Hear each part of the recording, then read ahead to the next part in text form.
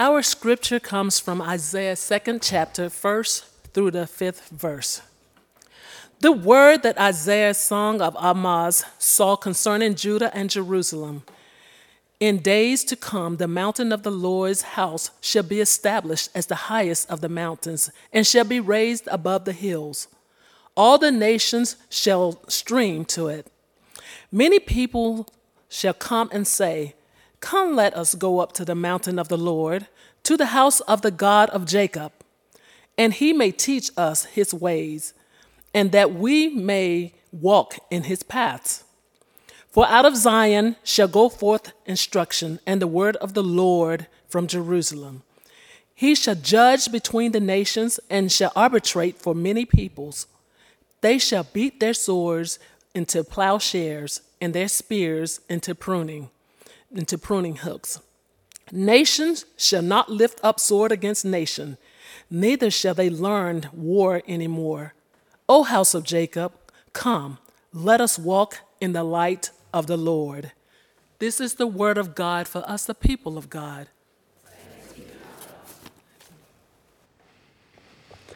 So we finally made it to the first Sunday of Advent. And Advent is a season of preparation, and our preparations really began last Sunday whenever a group of us gathered together to get the sanctuary and the spaces throughout the church ready for this season and for Christmas. Advent is a season of preparation. It's a time for us to get ready, to prepare our hearts through fasting and prayer for Christ's coming. And for the next 4 weeks, we're going to be getting ready by listening to the voice of the prophet Isaiah, as well as the gospel from Matthew. Now, some of you will say, that's right, Advent is a season of preparation. Christ is coming. There's going to be a sweet little baby boy born on December 25th, and we've got to get ready. We've got to make sure that the stockings are hung by the chimney with care, and that our presents are purchased and wrapped and ready, and we remember where we hid them. Y'all can laugh because you know it's true. We have this problem every year. We've got to make sure that the cakes and the cookies and the pies and the casseroles and the chocolate-covered pretzels and the peppermint bark and all of that stuff, chocolate-covered stuff, is ready for that baby, that sweet baby born in a manger, 8 pounds, 6 ounce baby Jesus just lying there. Well, yes, Advent is a season where we're preparing to remember the birth of Christ. And yes, we're going to sing, I promise, about angels and shepherds, and we'll eat all the Christmas goodies, friends. We will. We'll do it all. But at Advent, we aren't just waiting for Jesus to be born as a child in a manger. We're also preparing ourselves for Jesus' second coming.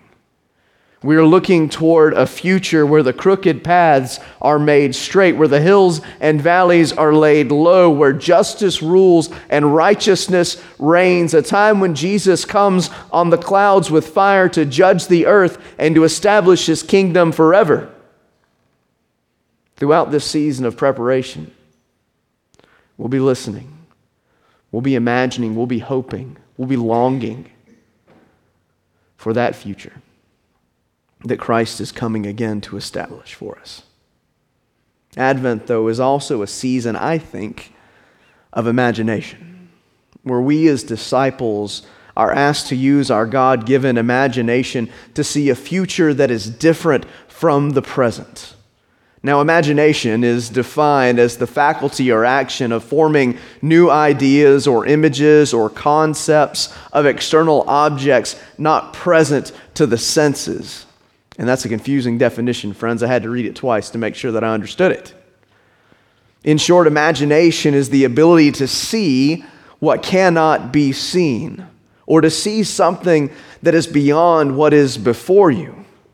And when I think of imagination, I can't help but think of Walt Disney, a man who was gifted with incredible imagination. He could see what was unseen. Disneyland and Walt Disney World are a testament to the power of Walt's imagination. He didn't build his parks based on what was, but rather on a vision for what could be.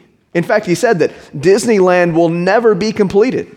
It will never be completed. It will continue to grow as long as there is imagination left in the world. It will never be completed as long as there is imagination left in the world, as long as people are longing for more than what they see before them today. It will continue to grow. Disney's imagination led him to believe that more was possible than what could be seen. And Disney's imagination, it brought us pirates and princesses and Peter Pan and Big Thunder Mountain Railroad. You can't miss Big Thunder Mountain Railroad, friends. Castles and lands that transport us from the present to faraway places where literally anything is possible. Not only that, but his vision and his imagination of what could be sparked the imaginations of hundreds and thousands of others. His imagination and vision inspired engineers, which he called Imagineers, storytellers, animators, and architects. Imagination, friends, when it gets loose, is powerful, and it's contagious, and all it takes is one little spark. Our scripture text this morning is a text brimming with imagination, brimming with imagination. Look at it with me from Isaiah chapter 2, verses 1 to 5. It says there, "This is what Isaiah, son of Amoz, saw concerning Judah and Jerusalem." Now, this is the New International Version, and it's not a great translation of this first verse. I want to give you a better translation that you actually heard this morning from the New Revised Standard Version, which reads this way: "The word that Isaiah, son of Amoz, saw concerning Judah and Jerusalem." The word that Isaiah saw concerning Judah and Jerusalem. Does that sound strange to you? A little? Friends, we don't usually see words. We read words. We don't usually see words. What you have here operating is what we call prophetic imagination. Seeing what cannot be seen. God inspires Isaiah's imagination to dream a dream of a future that is not present, but that is breaking into the world. Isaiah sees this word of God that comes to him, and he begins to share it. He begins to write it down so that we can be blessed recipients of its truth. So Isaiah goes on, having seen this word in his imagination being piqued. He says, "In the last days." Now, that's not today and that's not tomorrow, but in the far future, at the time of God's final judgment, in the last days, Isaiah says, "The mountain of the Lord's temple will be established as the highest of the mountains. It will be exalted above the hills, and nations will stream to it." Can you imagine this, friends? A temple high at the top of a mountain, a sight that can be seen from anywhere on earth. And nations being drawn toward it. Reminds me of Revelation 21, where the city of God, the New Jerusalem, descends out of heaven, a place prepared by God for us, where God will dwell among us and where we will be God's people and God himself will be with us. Can you see it? Can you imagine it? A vision so powerful and so compelling that people are drawn to this place. Not just drawn, but people stream to this place. Nations stream to the mountain of God. Isaiah goes on, "Many peoples will come and say, 'Come, let us go to the mountain of the Lord, to the temple of the God of Jacob, and he will teach us his ways so that we may walk in his paths.'" These nations will be gaining wisdom they didn't have until this moment when God teaches them to walk in his paths. The law will go out from Zion and the word of the Lord from Jerusalem. Can you imagine this? A world where many peoples, not just a few, not just some, but many people's hearts are softened towards God, toward the wisdom of God, toward the judgment of God, toward the righteousness of God. Where their desire is no longer learning the ways of the world, the ways of capitalism and competition, the ways of war and hate and politics and popularity, but where people desire to learn the ways of God, the ways of justice, the ways of righteousness, the ways of hope, the ways of peace, the ways of the Lord. Can you imagine a day when every heart's longing is to know the way of the Lord? Isaiah goes on. He says, God will judge between the nations. He will settle disputes for many peoples. They will beat their swords into plowshares and their spears into pruning hooks. Nation will not take up sword against nation, nor will they train for war anymore. In this future that God is bringing, God rules all of creation, and God judges creation and rules. And not only will there be justice for all people, but peace, true peace, a peace so great, a peace so profound that people will no longer take up arms against one another.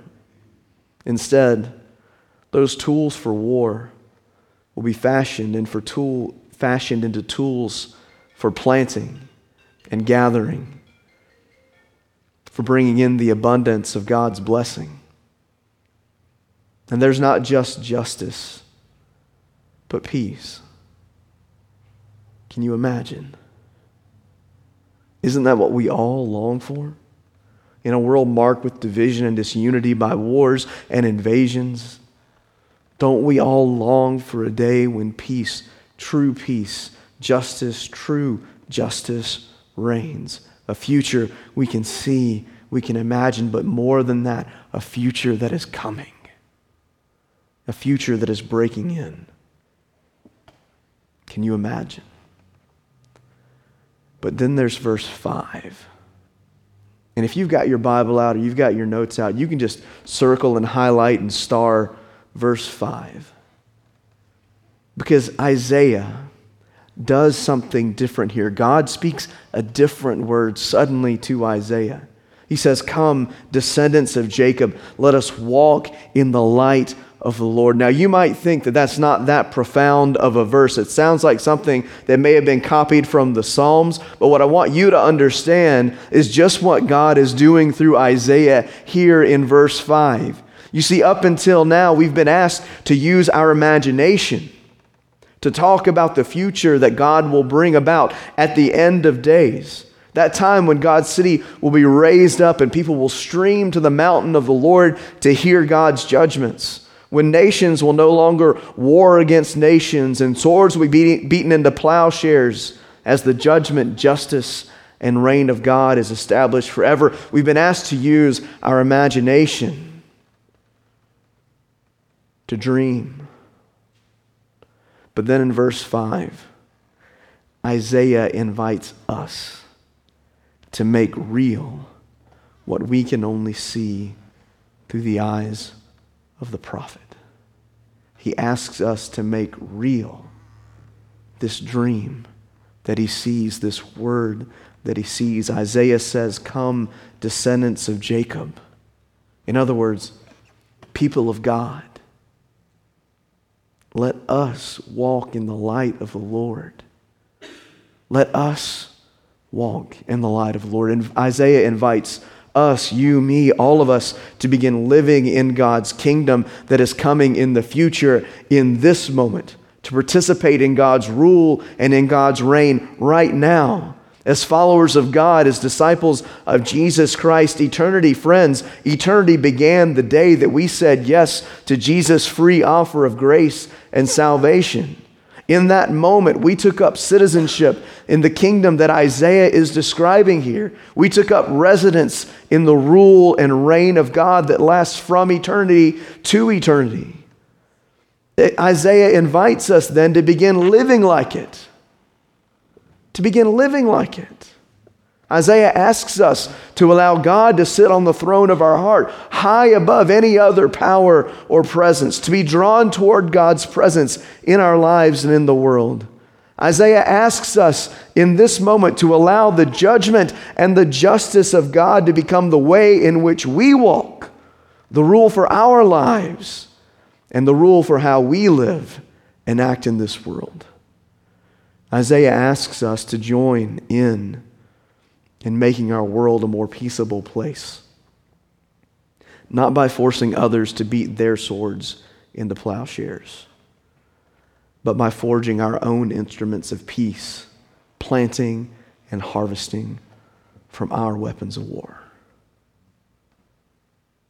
You're invited to participate in this kingdom that is coming, this kingdom that is already breaking in to the world. You don't have to wait. You can be a part of it right now. Friends, Isaiah's vision could remain just a vision for us, but truly it is an invitation to a new way of living, a new way of being. Can you see it? Can you imagine it? The nature of prophetic imagination, of prophetic vision, is that it sees beyond what is to what could ultimately be and what will ultimately be. How are you looking beyond what you see right now to see what could be?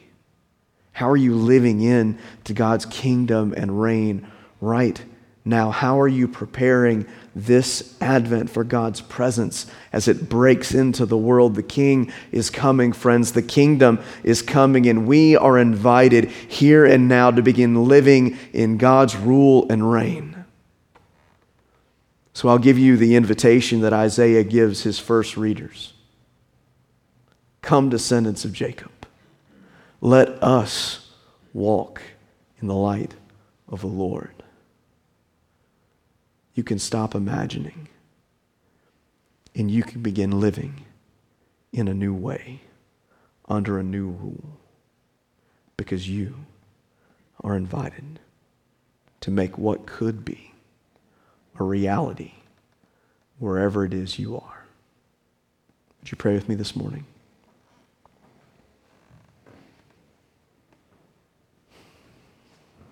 Almighty God, we thank you for the gift of imagination, for allowing us to have eyes that see beyond that which is before us into a future and into eternity, God.